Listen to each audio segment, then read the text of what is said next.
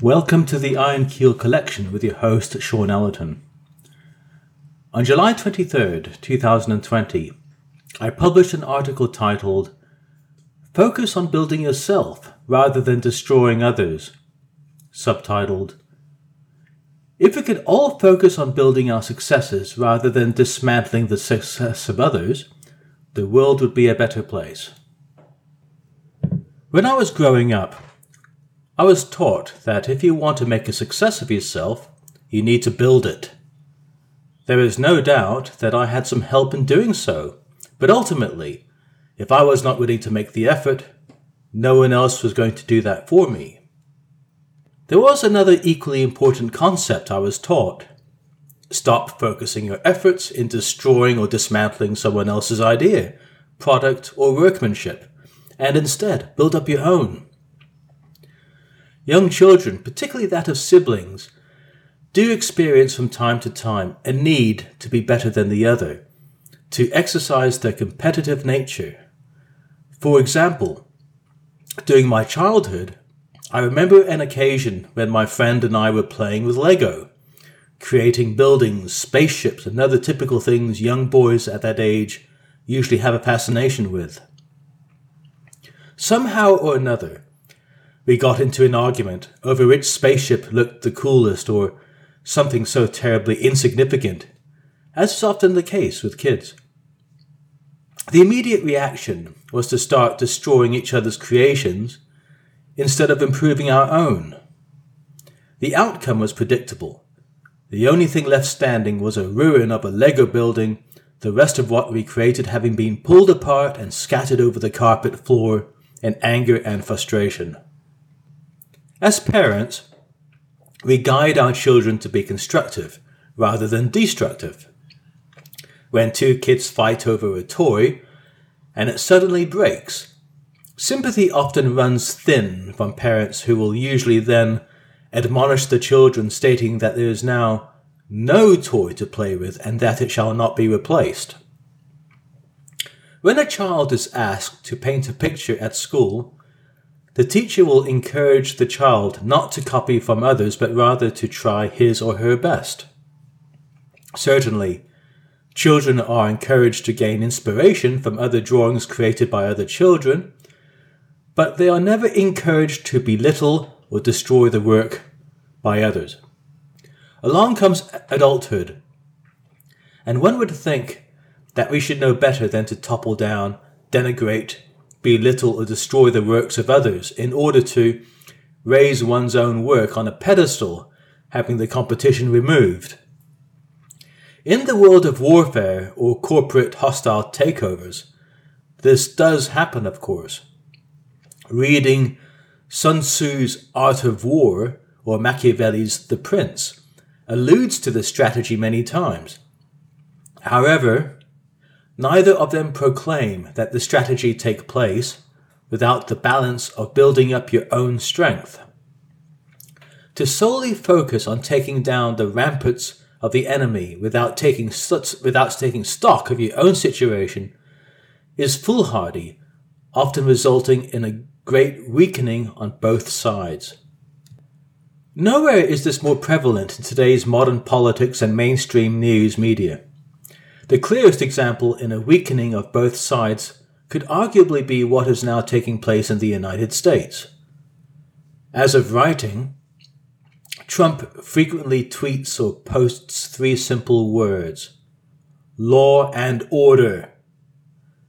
Not surprisingly, thousands of comments flood in from Trump supporters for just tweeting or posting out these three simple words, as if they are sitting amongst the spectators watching a gladiatorial combat in ancient Rome.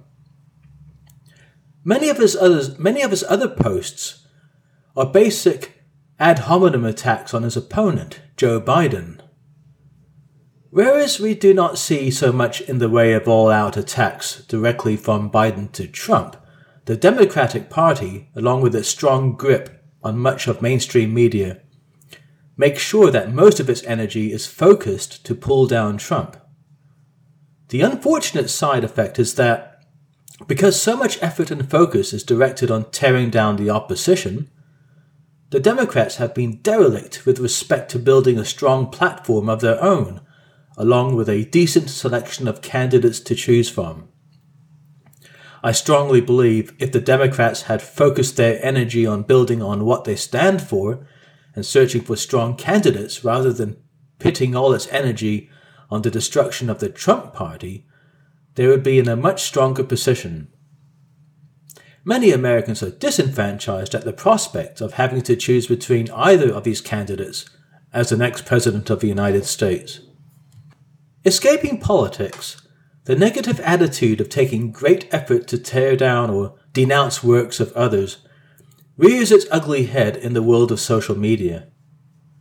Online trolls, particularly those who choose to remain hidden behind a wall of anonymity, take on this attitude with fervor and spontaneity. Bloggers and vloggers are often the target of trolls who are intent to denounce, take apart, or attempt to remove material off the platform.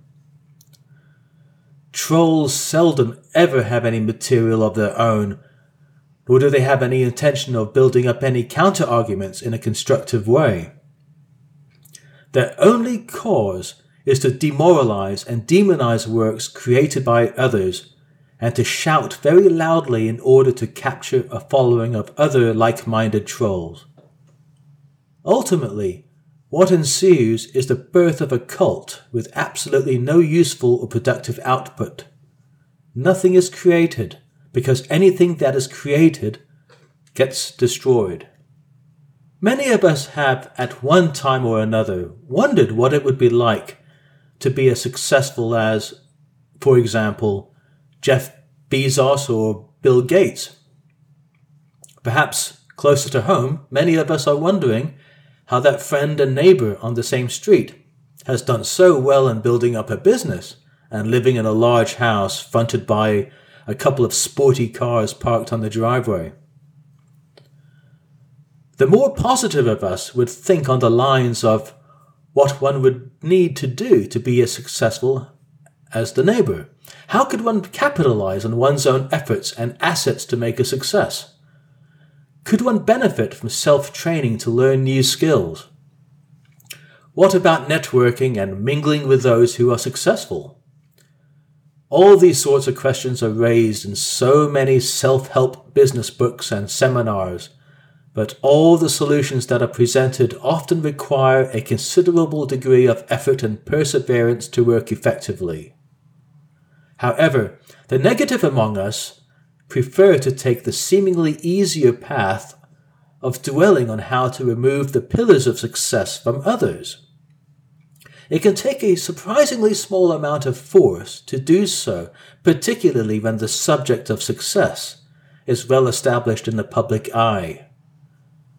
Take the case of J.K. Rowling of Harry Potter fame, who could be, perhaps, one of the greatest writers of all time within its genre.